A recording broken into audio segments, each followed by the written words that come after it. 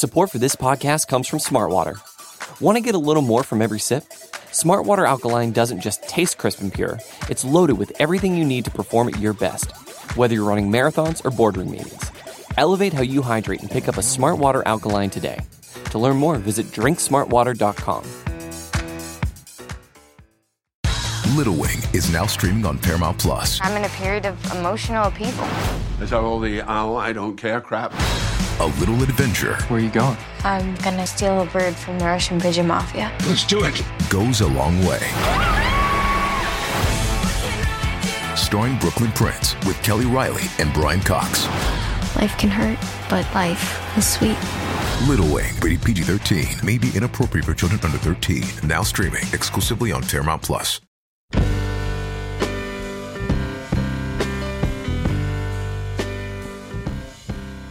Hello and welcome to the Longform Podcast. I'm here with my co-hosts Max Linsky and Evan Ratliff by remote connection. You, of course, are Aaron Lammer. I am Aaron Lammer. Thank you for mentioning that. And on the show today, I talked to Hannah Dreier, who published that big Washington Post story about the way statements by minor migrants in detention given to therapists was being used against them in deportation cases. You probably know her from her Pulitzer Prize-winning work about MS-13 on Long Island in ProPublica. She's done tons of other interesting stuff also. I am very, very glad that she is finally on the show. Those stories are so impressive. And every time I read one, I spend the whole time thinking, like, how did she get that? So hopefully you're going to fill that all in this interview, man. More on that soon. But before, I would be remiss if I did not mention MailChimp, who make this show possible. Thanks, MailChimp. And now here's Aaron with Hannah Dreier.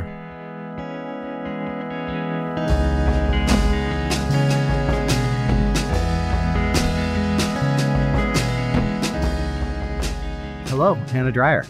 Hi. So you've been covering the pipeline between Central America and America. How would you describe what you've been writing about?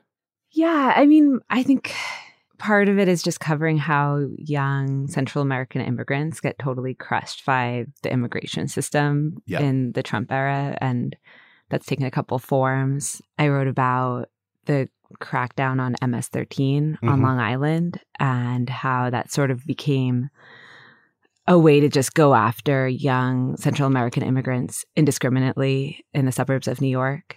And then most recently, I wrote about how therapy notes are being used against children who are in migrant child shelters. And these really intimate confessions that kids make when they come across the border are then being turned and used against them in court. And you've written about this topic, I think, across 3 different publishers at this point. Yeah, I was writing about this stuff for ProPublica, and ProPublica is the partnership model. So those stories ran with New York Magazine, This American Life, and one was a New York Times Magazine cover story. And now I'm at the Post, so I'm doing that sort of similar reporting for the Post. When did you start becoming interested in immigration as a topic? You know, it was actually assigned to me. I was working as a correspondent for the Associated Press in Venezuela, and the story in Venezuela had just gotten so brutal and it felt really unchanging. It sort of just felt like covering, it felt like misery porn day in and day out, and I wanted to come back to the States. And Trump had just won. And so everybody who I was talking to, all the outlets I talked to, wanted me to cover immigration.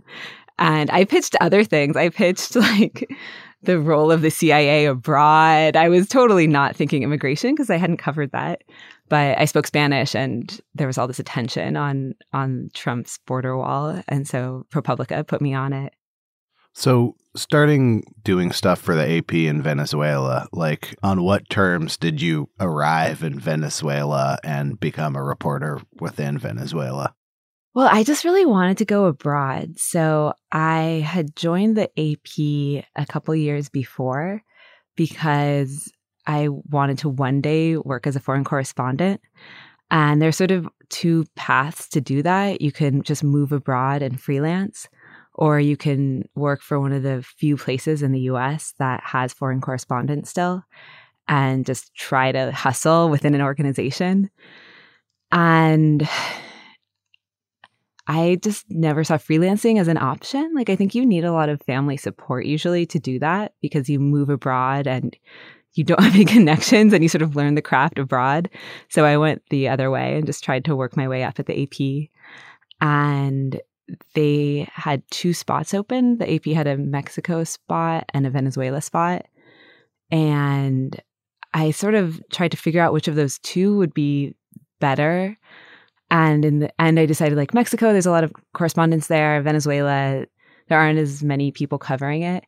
And this was in 2014. So it seemed like Venezuela might be sort of teetering on the edge and might be about to go through some really dramatic changes. And over the course of a year, the economy just imploded. When you're in a situation like that, like I don't know all the causes of the collapse in Venezuela, but there seem to be macroeconomic causes with the oil prices going down, obviously major political unrest, and also like at a street level, like a gang crisis that was causing people to flee the country. Coming as an outsider when you're less than a year in the place, like how did you start to make sense of Venezuela? Well, I think that working for the Associated Press helped. I was the correspondent there, so I was on the hook for covering anything that happened in the country. And there would be days that I would write like 3 or 4 stories, and you just get sort of thrown into it. Mm-hmm. So I was covering all of those developments. I was covering the oil crisis. I was covering the like diplomatic efforts to try to save the democracy there. And then I was also covering just the day-to-day shootings. And that was, you know, grueling, but really helpful because I sort of got this panoramic view of what was happening. And for me, the frustration in Venezuela became that we were all trying really hard writing these stories about the economic collapse and nobody was reading them. So when I was there, there was, I think, just one other gringo correspondent and then maybe like 5 or 10 other correspondents. It had gotten really hard to get credentialed in the country. And we were out there in hospitals and at protests where people were being killed.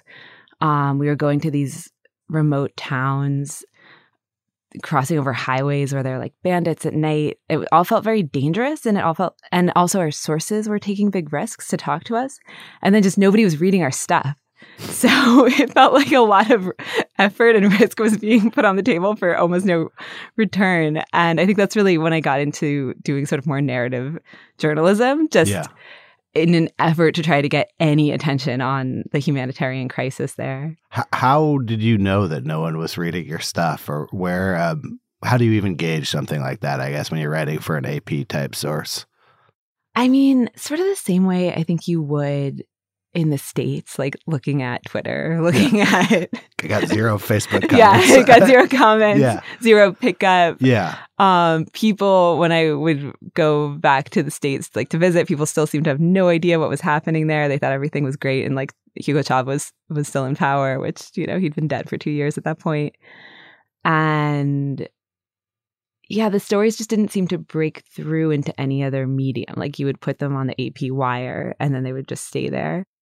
Thinking about one piece that you wrote for the AP then was, I guess the story probably takes place over a pretty compressed period of time, but it's basically a story about a family where the daughter gets what would be in the United States a minor injury, which leads to an infection, which leads to the family traversing the country, buying black market medicine, and, you know, confronting the fact that their child has a good chance of dying from a infection that they got actually in the hospital. And that's a pretty different kind of story than like a AP news hit that's like, there are medicine shortages in Venezuelan hospitals, which is the big story. So when you made that jump to sort of doing the narrative stuff, what did you find like does make people read? So with that story, it wasn't the first time I tried to write about medical shortages in Venezuela. I had written a more standard story like you describe, you know, like 90% of medicine is impossible to find in Venezuela with an anecdotal lead and some statistics and then another little anecdote. And all the outlets had done that story, like the Times, Reuters, everybody that was still in the country had tried that. And those stories had just, dropped without a trace. So my thought with writing this story was that there might be a way to get people to invest in one narrative about one specific person. And so my idea was to try to find a ticking clock. And every time you walked around the streets of Caracas, you would see these long, long lines of people who are looking for medicine for a sick relative in the hospital. And I thought that people would be most likely to read the story of a child, because that's sort of the most, naturally heart-wrenching kind of story. And I actually thought what we would probably end up doing would be a ticking clock story about a child who dies, because most families don't find the medicine that they need. So I started going around to hospitals looking for this ideal character, like a child with a simple need who wasn't getting the medicine, who was on death's door, basically. And in these pediatric ICUs, I saw a few children die, and I realized, that's going to be completely ethically monstrous to really follow a family and then just stand by with crossed arms as their kid dies because of something I could easily get from the US. So we realized we couldn't do the story that way. And instead, I found this girl who had scraped her knee when she was playing, and her parents cleaned the wound, but it got infected anyway. And by the time I met her, the infection had spread all the way to her lungs and had eaten a hole in her lungs, and was heading toward her brain. And it was, I think maybe a month that she was in the hospital. And I would just go every day and visit her and follow her family around as they tried to find these really simple antibiotics, like antibiotics from, the 1950s. And it was hard because journalists aren't allowed in the hospital. Oh. And so every time I went in, I had to sneak in. They're National Guard in Venezuela who keep out reporters. But I saw a lot of days where her parents weren't able to get the antibiotic and she just skipped her dose. Where do you draw the line in a situation like that in terms of being able to help someone? What kind of restrictions are there in terms of not just medical supplies, but really being able to change someone's life who is giving you access to a month of their life? It's so tricky. I mean, you're not allowed to change anything about the situation. So in the case of this girl, her name was Ashley, me and my editor decided if she's really takes a turn for the worse, we'll scrap the story and we'll just get her the antibiotics she needs and we'll write about somebody else. But there's no middle ground. You can't help a little bit. We're going to reduce the word count and give her just a little bit of antibiotics. Yeah, we'll just skip over that part. But I did have a whole cabinet full of antibiotics in my home in Venezuela because I couldn't get them either if I needed them. And so at some point I'd gone to the States and just gotten prescriptions for every possible medicine. And so when I was writing that story about Ashley, I'd go to the hospital and sometimes I would hand out antibiotics to other families that I wasn't writing about because people would see that I was an American and just come up to me and start asking me for help. Everybody was also very hungry in the hospital. There wasn't enough food and they couldn't really leave the bedsides of these children. And so I would often bring food and I would give food to other people, but I couldn't help this one family. And yeah, I mean, it was a bizarre feeling. And the family thankfully never brought it up. I don't know what I would have done if the family had just asked me directly for food or medicine or money or any of the things I could have really easily given them, but couldn't because I was reporting on them. This is a pretty abrupt 0 to 60 in international reporting to be entering a place like Venezuela, both from an ethical perspective and also I would think just a personal safety perspective. What kind of instruction were you given and what did you learn about operating in a place like that? I think I didn't really understand how dangerous Venezuela was when I went down there. I didn't know almost anything about it. I could barely put it on a map, honestly. I just wanted to get out of the States and work abroad, and that was the place that was open, and I spoke Spanish. And I moved down there, and within a couple of days, somebody flashed a gun at me on the street. And I was so shocked. That's exactly what you should expect to happen in Venezuela. It's the most violent country on earth still. But I sort of hadn't internalized that. So I was shocked. I ran home. I was like breathless. But then I started going to parties and I realized everybody who I talked to had been mugged or had been kidnapped or had definitely seen a gun. And everybody sort of talked about it in this very low-key sort of cocktail party way. And I just little by little started to totally lose my sense of what was actually dangerous, I think. And so by the time that I was mugged, it felt like no big deal. Like I was walking down the street in broad daylight, 2 men came at me at a motorcycle, mugged me. And my thought when I saw them approaching was, oh, I wonder if these people are going to mug me, because usually the thugs are on a motorcycle and I was alone. And then they did. And then I went to my bureau and told some people, and they were like, oh, that was a really good mugging, because they hadn't pulled a weapon on me. They hadn't kidnapped me. And so by that night, I was telling other people, like, yeah, I was mugged. It was a great mugging. It was my first mugging. And I think the longer you spend in a country where the level of violence is so pervasive that you just become numb to it. And that's what happened to me. So when I was reporting the story in the hospital, I was threatened in a stairwell, and I was also threatened by thugs once just coming into the hospital. And both times it just seemed totally normal. And I mean, I worried a lot for my sources because it was much more dangerous to be a Venezuelan in that environment than a foreigner. How did you find sources in a place that you had recently barely been able to find on the map? When I first got to Venezuela, I did a lot of silly stories. Like one of my first stories was about the secondhand breast implant market. Venezuela used to be known for beauty queens, and it's still a very beauty-oriented sort of consumerist culture. But because of all of the economic distortions, you couldn't find new breast implants when I got there. And so there were all these people on Craigslist basically buying breast implants and then going and getting them put in like normal plastic surgery offices. And so I just sat all day in a plastic surgery office and talked to the women coming in.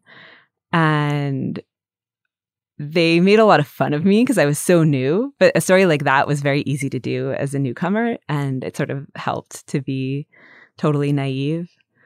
And then when I'd been in Venezuela for a long time, I still used that card. I used that card until the day I left. Like, oh, I'm a gringa. Like, I don't know this country very well. Like, I sort of lower my level of Spanish to like sound even dumber than, I already am. And that's a card that worked a lot with like getting past guards and getting into places that were a little dicey. And then, I mean, people opened up. Like, I think people really wanted to tell their stories and felt like the world was ignoring what was happening there. So it wasn't hard to get people to talk. I think I did get smarter about protecting people. Like in some of my early stories, I made mistakes that got people in trouble. And I got smarter about knowing when to not use somebody's name or not use where somebody lived, even if they didn't ask. Was that threat coming from the state or coming from other civilians? Venezuela was just such a tense place. Everybody was sort of under threat by both the government and the thugs running the neighborhood. So I wrote a story inside of a elementary school, and I sort of talked my way past the principal and just hung out in the school all day. And it was another humanitarian crisis story. Basically, I was just watching kids like faint from hunger in their classrooms and hang around because the teachers were all waiting in food lines and had stopped coming. And to do that reporting, I really needed to be there just seeing what was happening. And the principal let me in, but when the story ran, she got in a huge amount of trouble from the government because she hadn't asked for permission. And the government was still trying to say that there was no hunger crisis in Venezuela. And then she also got in trouble, I think, from the thugs that run the neighborhood because she had talked about how she was dismissing the school at like noon or something so that kids could get home before dark. And that also was seen as telling secrets, I guess, in the press. So if I had done that story later, I think I would have maybe done more to anonymize the school and not use the school name. So these thugs in the neighborhood, like the gang culture that takes root in semi-failed Central American states.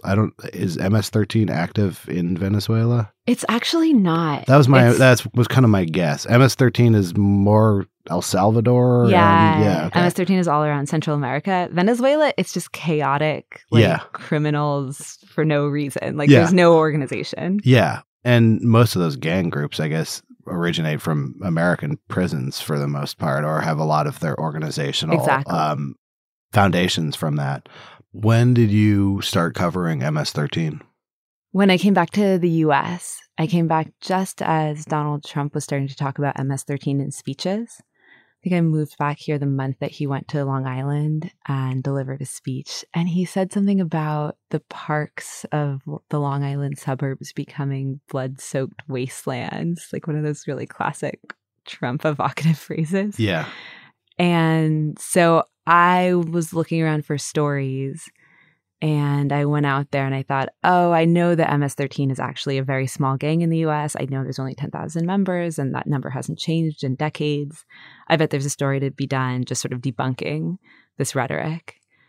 And when I got there, I started hearing something really different. And, for me, it just underlined what I already know, which is that you can't come up with a good story idea in the office. I've never had a really good idea that I just came up with out of thin air. It always comes from being on the ground.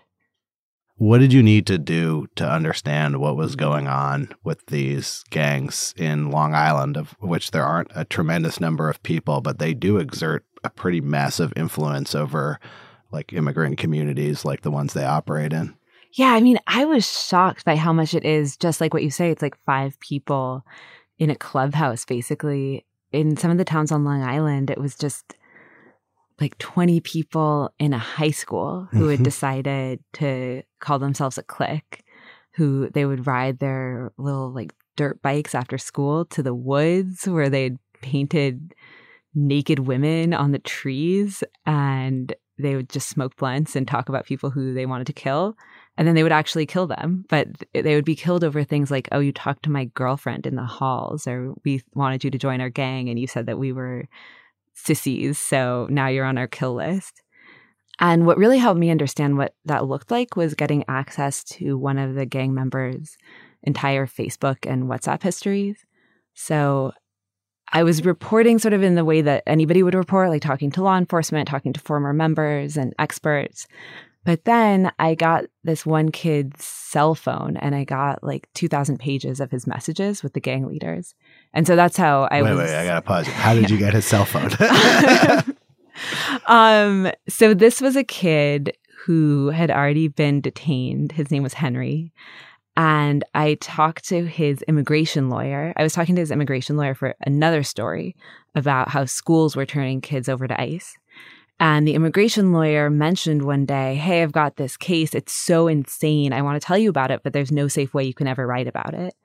And so I said, okay. And he told me the story of a 17-year-old who had been in the gang in El Salvador. He had fled to this country. The gang had found him again, made him join again. And he had told his teacher that he wanted to get out, and he was really scared. And his teacher had connected him to the FBI, and he'd become an FBI informant. And he told the FBI that everybody's gang nickname, what they were planning, what their legal status was. The FBI had used that information to make arrests, and then it turned Henry over to ICE. And ICE detained him and locked him up with the very people he'd just been informing on, and put in his paperwork that he was an informant. So he was in an incredibly desperate situation when I met him. He was pretty much resigned to death, he had been identified as a snitch.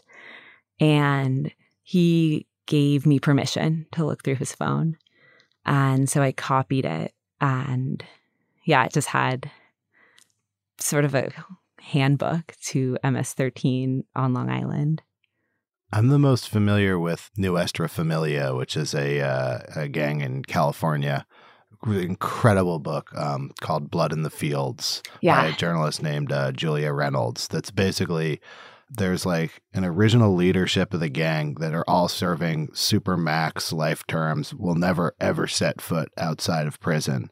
And there's all these different layers between them and like, you know, actual teenagers like dealing small amounts of drugs. But it was just kind of incredible to see like these 5 guys and this massive life change impact they have on a bunch of 14-year-olds in a farming town who will never meet them, like don't even know their real names, probably.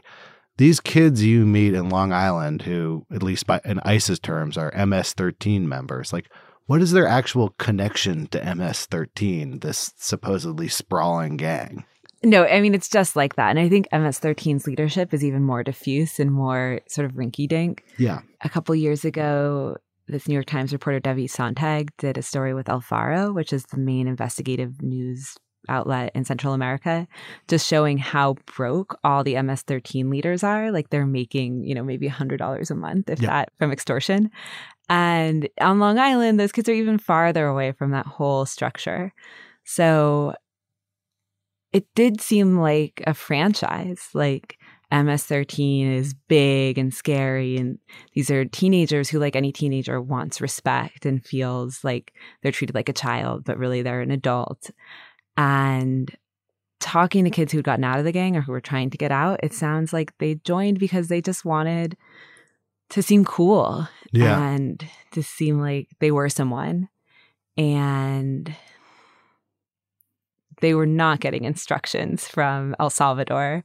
You can see in their conversation, it's really stuff that's happening in high school. It's like teenage slights. But at the same time, on Long Island, this sort of like adolescent tough guy shtick ended up with more than a dozen teenagers killed and buried in the woods. So it's very serious on the one hand, and on the other hand, it's just absolutely ridiculous, like high school stuff. So you went out there sort of looking for this story in the wake of this Trump statements, and what you actually found was pretty dark. I mean, not necessarily the exact like Trump wasteland that you described, but like pretty serious murders. Like, how do you sort of navigate the line between the fear mongering that like comes out of these kinds of situations and the truth actually being pretty harrowing and brutal? I guess I wonder like how you see your work affecting people's perception of a gang like MS-13 and how you balance all of those tensions within the reporting. So I saw that series as about MS-13, but really pointing the finger toward local law enforcement. Yeah. So the stories went pretty deep into what it was like to be in MS-13. But for me, that was almost like a hook to get people to read about the actual accountability at the heart of the stories, which was all about the way that the local police were not taking this seriously and failing to stop murders. So on Long Island, MS-13 started killing teenagers. And within the police department, they had a phrase for these murders. They called them misdemeanor murders. Kids who were being killed who were probably gang affiliated because they were Latino and they were young. And a lot of these murder victims were not found for months. One of the kids, the first kid to be killed, was a 15-year-old who was murdered. His body was buried in the woods. His mother knew instantly that something terrible had happened, but the police for 8 months said that he had just run away. Yeah. And in the meantime, those same kids went and killed like 5 other young people. And so I wanted readers to read the story to the end and understand that this was a huge betrayal by law enforcement. And so,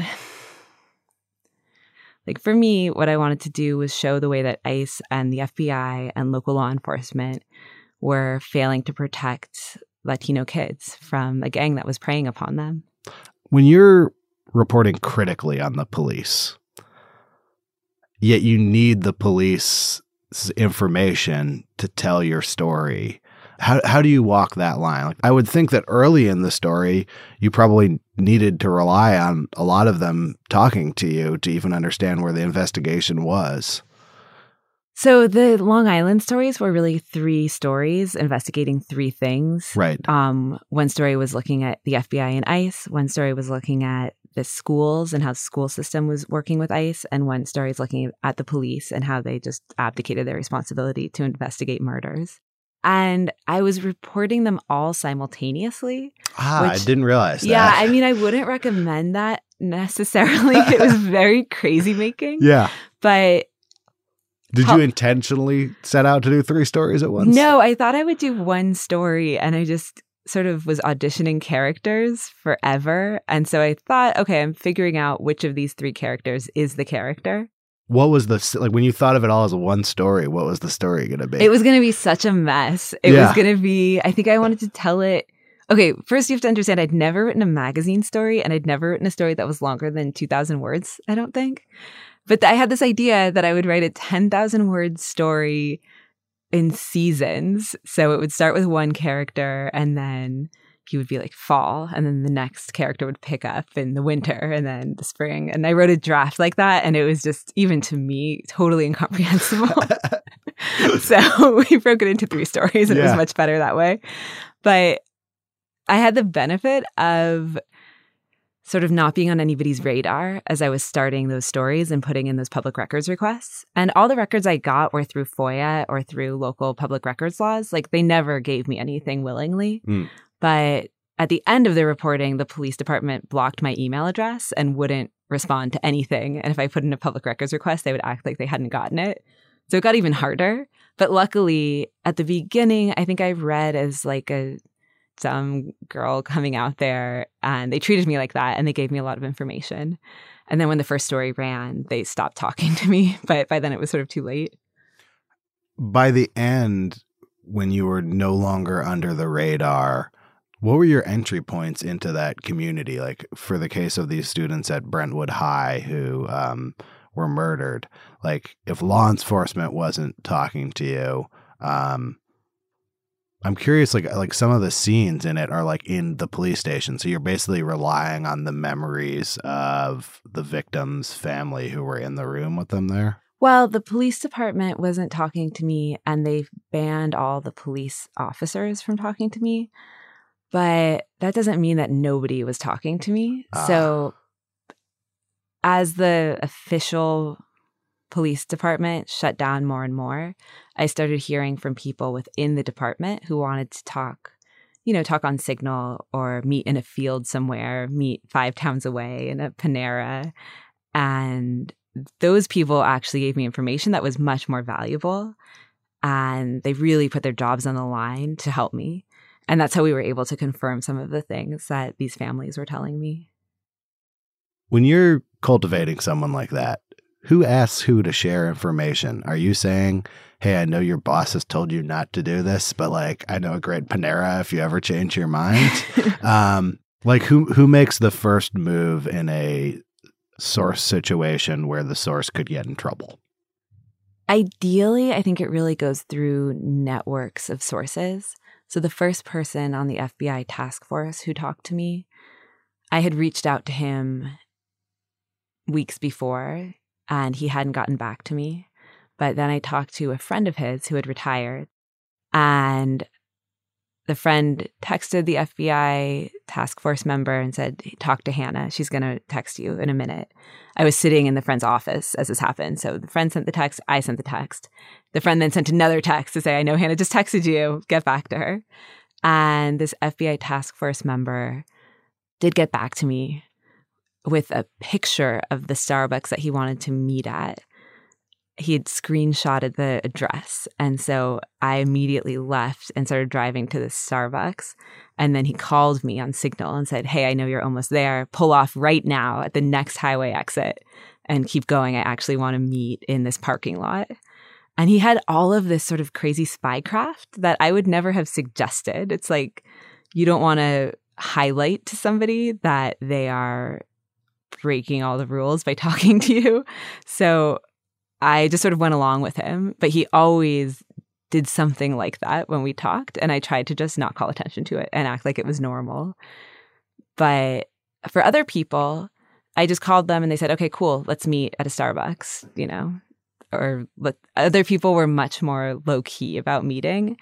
And I also let them set the terms for that. Like, I was just trying to assume that people knew how many steps they had to take to protect their privacy.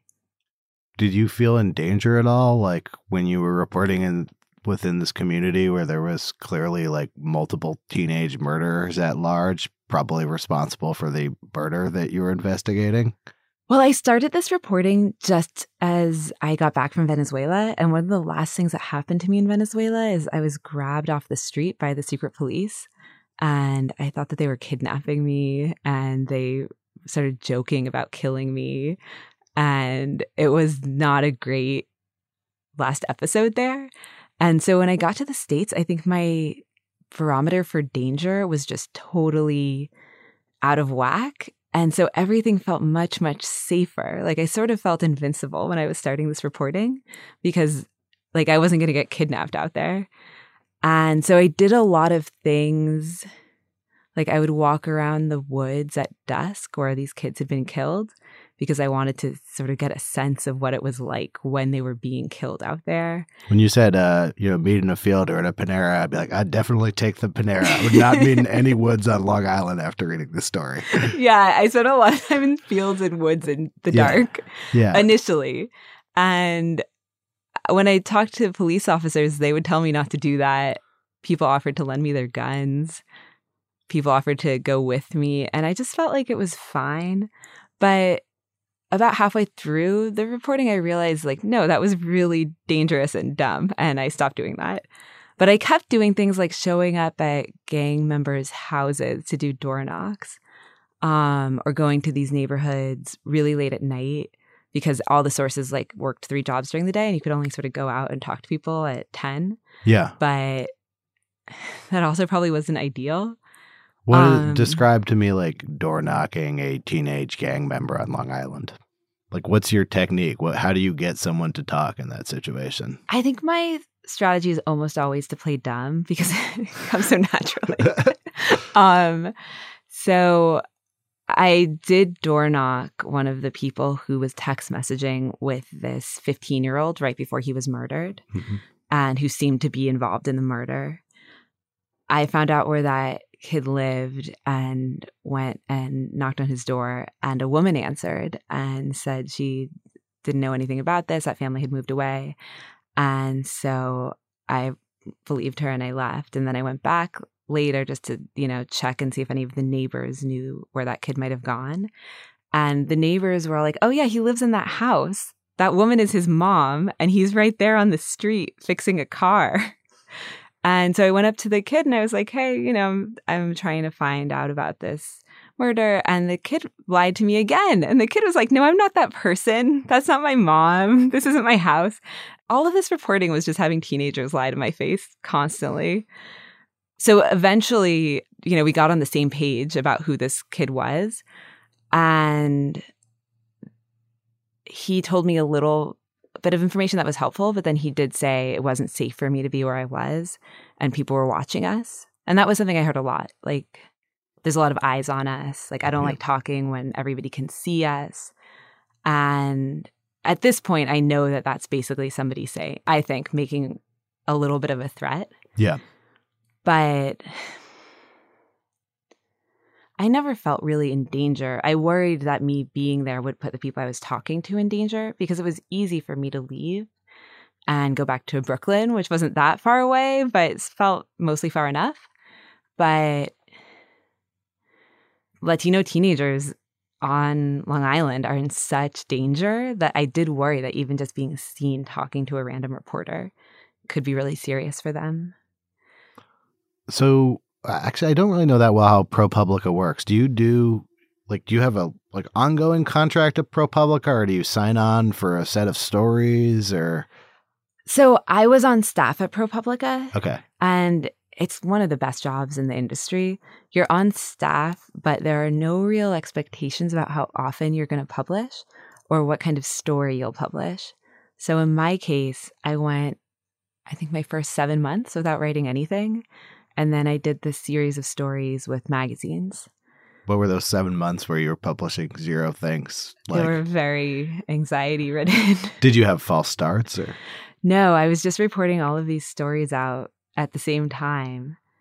And I was waiting on documents to come back. And I wanted these to read like really intimate narratives. So I was doing a lot of those sort of narrative interviews where you sit with somebody all day, and like people would sometimes cry through an entire interview. People would sometimes be flashing back, and you sort of can't rush that kind of reporting. Or you can, but I think it's cruel to push people too hard when they're doing that kind of really grueling interviewing. So it just took a long time. And when those came out, did you have your AP, no one's reading them moment, or did it feel like they hit in a way? For me, it was more like the AP, am I even a human being if I'm not writing at least one story a day feeling? Yeah. So those 7 months were not my favorite time in my life. Yeah. But once the story started coming out, it was really validating. It felt like when I had written the story about the girl who scraped her knee in Venezuela, where all of a sudden people were paying a lot of attention to an issue that had been written about before, but not in this way. So when the first story ran, I think it posted at like 3 a.m. And by the time I woke up at 6 a.m., I had hundreds of messages. Like it was a bigger response than anything I'd written. And almost immediately, we started seeing policy changes from ICE and from the local police department. And that first story was about a kid who had a deportation hearing the same week the story ran. That's sort of why we had to run the story. And, you know, thank God, because who knows how many months it would have taken us otherwise to get this out. Yeah. But it was a surreal experience. Like the story posted and I was mobbed with response. And then the next day I went into the courtroom to see what would happen in this deportation hearing. And there were copies of the magazine on the judge's bench, and ICE had brought in a copy, and they were quoting directly from the article. And the whole case sort of got put on hold until the judge could hear from all the sources in the story. So pretty much from the beginning, it felt like the stories were having the impact we wanted them to have. It was just scary to gamble that much time on the stories hitting. This most recent piece you have out, this was your first big feature for the Post? Yeah. Like, what did the story look like when it came to you? What were you thinking you were going to set out to do here? Well, I thought it might be nice to take a break from the sort of reporting that feels like punching someone in the face. I think that's really important, but It's not my natural personality type. Like, I'm not the kind of person who just really gets pleasure from taking someone down. And I thought it might be good to do something a little more featurey. And I was interested in what it's like for therapists who are working in migrant child detention centers and trying to help kids who come across the border with such complex trauma. But I started hearing from immigration lawyers that they were seeing cases in court where ICE was using therapy notes against young people.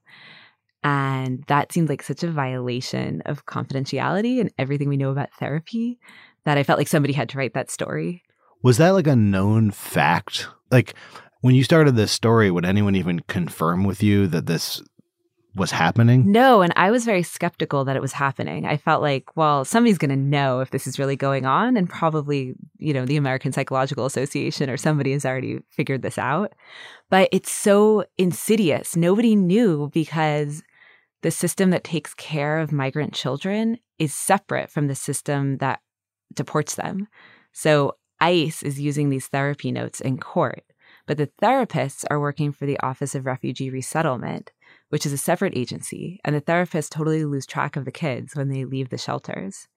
So at first I thought this isn't happening. And then when I saw that it was happening, I thought, these therapists, what kind of deals are they making with themselves to do this? It turned out that the therapists really, for the most part, had no idea that this was happening. And the therapist in the case that we focused on, she resigned after the story ran because she really didn't know that this is how her notes were being used. Well, It seems like one of those complex systems that for anyone who's sitting in one position, they're probably not aware of all of the like moving pieces of the system. So for you as a reporter, figuring out, oh, these people don't even know that their notes are being used somewhere else down the line. How did you start to reconstruct that flow of data and people? Well, I initially thought it might make sense to give this story to somebody on the investigative team.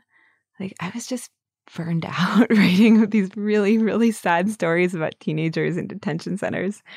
And I thought it might make sense to just hand it off. But ultimately, I decided to try to do it myself, in part because I wanted to see if there was a way to do it all through one case and make it into a narrative. And I heard about a lot of cases that didn't have the paperwork behind them. So I believed that these things happened, but they weren't fully documented. But then I heard about a case of a kid who had told a therapist something one day after he crossed the border, and then had that statement used in like 6 ICE filings over the course of 3 years. And that kid was still detained. So to me, that was sort of maximum harm. Like, what's the worst thing that can happen if you tell a therapist something in confidence and that confidence is betrayed? Is that you're going to be locked up and like never get to even see this country. And once I had that example, everything sort of fell into place easily. But my experience with all of these stories is that the hardest part is figuring out who you're going to write about. And you go down a lot of dead ends. Like with this story, I talked to at least 3 other kids who had had their asylum cases denied because of things they said in therapy, and then decided that they weren't strong or I couldn't fully document them. And I think that's very strange for the kids and for the lawyers. Like, I always feel so queasy about that. Yeah. How do you approach someone and say, I want to know everything about you to maybe write about it? Yeah, people never hear the last part. Yeah. The worst was, I mean, it's always terrible. But on Long Island, I talked to every parent who had had a child killed by the gang. So that was maybe 15 parents. And I did real interviews with them. A lot of them were crying through the interviews. Like, it seemed cathartic for them. I think they were glad to have somebody care. But in the end, we only wrote about one of those parents. And I still think about the other ones. Like, nobody's written their stories and probably nobody ever will. And I always try to explain in a way that doesn't sound like I'm seeing them as complete commodities. But I mean, I always feel guilty about it. Is it more the person that you're looking for, or is it more the details of the situation and sort of access? Like when you're auditioning, like what's important in an audition? For me, I always go back to Catherine Boo's stories. I feel like she writes about people being acted upon by the system in the correct way, and her characters always have a lot of agency and read as real people, not victims, and that's what I try to do. So for me, the most important thing is to find somebody who can be like a proactive person within the story. So I report toward people who are making their own choices. Like, that's one reason I liked writing about Henry, who was trying to get out of the gang MS-13 and became an FBI informant. Even though by the time I met him, he was totally a victim. Like, he was sort of marching toward death and very scared and out of options. But I liked that he'd made this really bold decision to become an informant. Like, I thought that would, I don't know, it just sort of helps me to write about people in a way that doesn't seem disrespectful. So yeah, so I look for people who are sort of active and making choices. And then I look for people who have receipts, like people who have actual paperwork or who I can FOIA paperwork for to show that what they say happened really happened. This last story about the young man who has been detained because of what he said in therapy, I didn't have to do that much FOIAing because his lawyers had done a lot of it. And the deal they made was like, I got to see his whole case file. So a whole trunk worth of documents. I think in that case, it was so important to be able to see every single thing because we were going to be making some really strong statements about what had happened in the case. And I didn't want to find out that some key piece of evidence had been hidden from me by the lawyers. So I sort of had to see everything. Yeah, I was thinking about how your story tells his story and you're confirming the events that led him into an immigration nightmare, which was, for people listening, basically not being a active gang member, but being sort of an involuntary drug lookout and participating in beatings and that kind of thing. Was that a concern for you at all? Or like how does ICE look at someone in that situation that's in sort of a dual like victim quasi perpetrator? Yeah, I mean, what's crazy about his case is that he's been certified as a victim of severe human trafficking by the Department of Health and Human Services, and he's been granted asylum by a judge. So it's like one part of the government is saying, oh, he's a total victim. He was forced to do this. He was essentially a slave of the gang, which moved into his house when he was 12 and made him start running errands. And then ICE is saying, we don't care about that. The fact is he sold drugs. And if you sell drugs, you're a drug dealer and a criminal and you have to go. And so I didn't want to take a side. Yeah. Because what do you do with that? It's like maybe he's both a victim and a drug dealer like that. You sort of can be both of those, I guess. And so what we did in the story is we just quoted extensively from this therapist's report. So this kid tells a therapist, my parents abandoned me and my grandmother beat me and then she died and the gang took over my house. And we just basically quote that all from the report. And that way I didn't have to be vouching really for the truth of any of that. It's just we're reporting what he said. Right. And how those words were used and then reused and reused. And that made me feel a little insulated. And then we'll see what happens in the case. A judge just granted him release again. And what's been happening in this case is a judge keeps ordering him released and ICE keeps appealing. So we'll see. ICE, I think, is deciding right now what they're going to do. Yeah, ICE is one of the most unusual organizations in American government. Like sometimes I feel like American governmental agencies, some of them seem like ancient and like they've been kind of like running on autopilot for the last 100 years. And ICE is one of those agencies that seems like the policy could change any day at any possible moment. For someone who wants to report in that environment, like what have you learned about reporting on a governmental agency that is not really like the FBI or something like that, where there's pretty rigid hierarchy structure, transparency rules, and that kind of thing? Yeah, I mean, from ICE's perspective, they're just doing what the president tells them to do. Yeah. And so ICE, whenever I talk to an ICE attorney, they're always like, well, if you don't like this, Congress needs to do something. Like, what are we supposed to do? It's an adversarial justice system. So in this case, I did talk to the ICE lawyer who was arguing against this kid. And he says, well, if we have the therapy notes, we have to use them. We're ICE. Like, that's our job. Don't give us these notes if you don't want them used in court. Right. And that's sort of the attitude I've mostly encountered with ICE. I think that's one reason I like reporting around the agency. So I've been reporting about how schools turn kids over to ICE or how local police departments have sort of deputized themselves as ICE agents. ICE itself, right now, their mandate is to aggressively pursue all cases where somebody can be deported, especially if that person has any kind of criminal history. And I mean, that's how immigration policy works. Like, there's deadlock in Congress. And so the president gets to sort of decide what happens.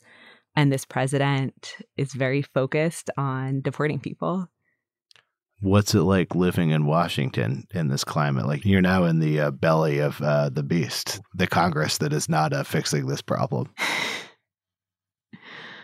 I mean, I sort of feel like I barely live in D.C. in that way. Like, I'm not covering the presidency. Yeah. I'm not following the campaign that closely. These stories just get so intimate. I feel more like if I was living anywhere with this last story, it was like a detention center in rural Virginia. The actual reporting is just like talking to an immigrant teenager every day on the phone from a detention center. It's not going down the halls of Congress, like asking people what they're going to do. Now that this last story is out and professional organizations are working to lobby people on the Hill, it feels a little bit more like that. But I'm hoping that'll just be like a week of my life, and then I can go back to doing the kind of off the beaten track reporting I like to do. So this whole era of your life starts with you basically wanting to go abroad and ending up in Venezuela. Now you're reporting from Washington. Where do you go from here? What interests you? Do you want to stay with immigration, or do you want to start all over again? I want to start all over again. For me, the times in my life that I've learned the fastest and gotten better have been the times where I felt most at sea and ignorant. And that's sort of a feeling that I crave at this point. Yeah. And I intended to stop reporting on immigration, but then I just felt like somebody had to do this last story. But, you know, I'm hoping that doesn't happen again because I really want to look at something else. Yeah. But I want to continue doing this kind of narrative work. Like, I think if I could have anything, it would be to stick with the form, but maybe explore a different topic for a while. We didn't really talk about what you were doing before you started reporting, but like what led you? Was this like an intentional life decision to become a narrative nonfiction reporter, or do you feel like you backed into it? I really don't think I knew about narrative nonfiction until I started listening to this podcast. Yeah. I wish I could say like, oh yeah, right. I feel like that's both a compliment, and I now realize just shows how old I am, that like people's entire career has taken place during the run of this podcast. Yeah, I think I'm definitely one of those people who got into journalism with no training and then listened to every episode of this podcast and got some footing. But I don't know, I graduated in 2008 and tried to get into reporting at sort of the worst time. And it's really demoralizing to try to get into reporting without the financial support to be able to do an unpaid internship or freelance or go to J school. And none of those were options for me. So I was lucky to get a paid internship at a regional daily at the San Jose Mercury News. Shout out to the Mercury News. And then, yeah, it was great. It was great training. They trained me up. I didn't know anything when I started, and they put me in a small town covering like the city council meeting. I don't know if those jobs still exist, but I went in way too aggressive and alienated everybody in this town, and everybody complained, and the paper had to move me to a slightly bigger town. Wow. Wait, I gotta pause on this. What are we talking about aggressive? Like you were like shoving a notebook in people's faces at the city council meeting? Yeah, I think I had just watched too much TV or too much cable news, and I thought reporters were supposed to go in and, you know, take everyone down. Yeah. So I wrote these, now I'd say sort of over the top stories about, you know, like a wife who was trying to appoint her husband to a regional planning board. Oh, yeah. You were seeking out corruption at the lowest level. Exactly. Exactly. And nobody had done that for this town. So there was a lot of really minor stuff to write really, you know, hyperbolic stories about. So they didn't like that. And I got moved. And then the same thing happened in the next town. And I went through 3 towns with this paper. What did they say to you when they're like, you've been recalled? Like, yeah. I kind of feel like you're doing a good job if you're pissing off all the people in the town. Yeah, I mean, I was never told to stop. I was just told, like, now you're going to be covering Richmond, California instead. Yeah. Your cover's Bologna and Salinas from now on. Exactly. Wow. Okay. That's the first I've heard of someone being moved to a new town. Yeah, it's the slash and burn style. I don't super recommend, although every town was sort of better and closer to where I lived. So that was good. And so I started as an intern. I got hired. I got moved to like a semi-respectable job. But I think in part because I never went to journalism school, I was always just looking for editors who I thought were going to challenge me. And I decided that I wanted to try to work for a national outlet. And so I quit that job and took an internship with the Associated Press. And everybody told me I was crazy. Like, people were really shocked. The people at the paper, some of the people at the paper said I was going to fail. It was like very wrenching choice. Intense. Yeah.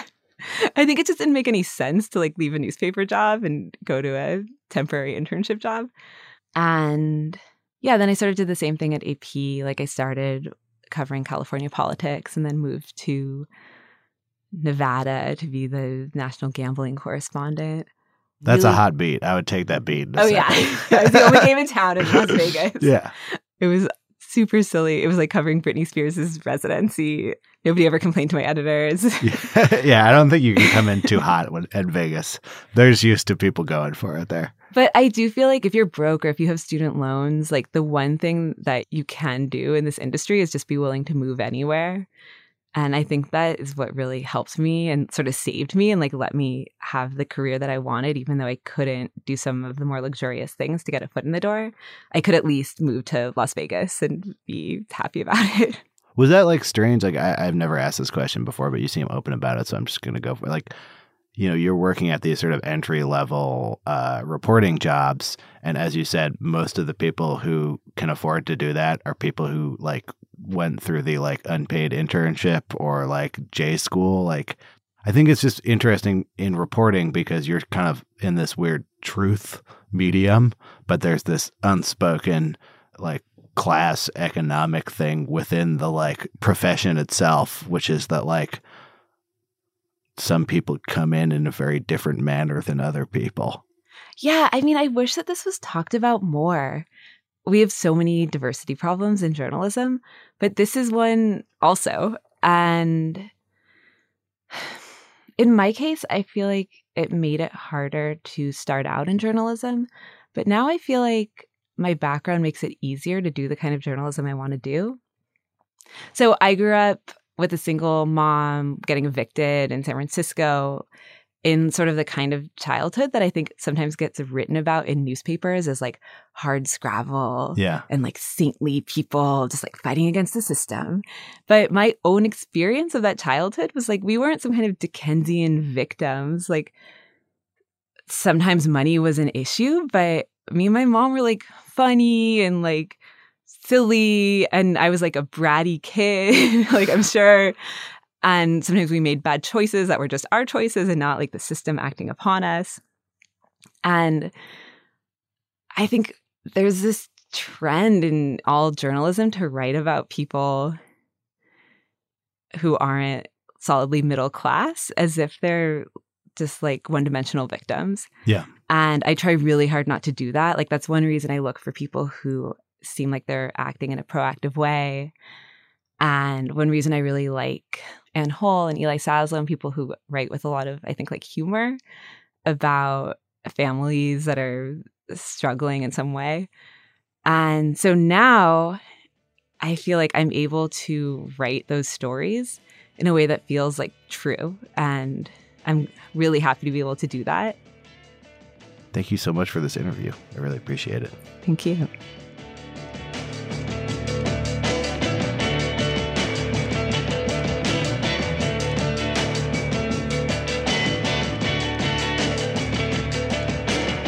That was the Long Form Podcast. Thanks very much to Hannah Dreier for coming in. Thanks to my co-hosts Max Linsky and Evan Ratliff. Thank you to our editor, Janelle Pfeiffer. Thank you to our intern, Marina Clementi. This show is made possible by MailChimp and Pit Writers and all of the listeners out there. Thank you to them. Thank you to everyone. We'll be back next week.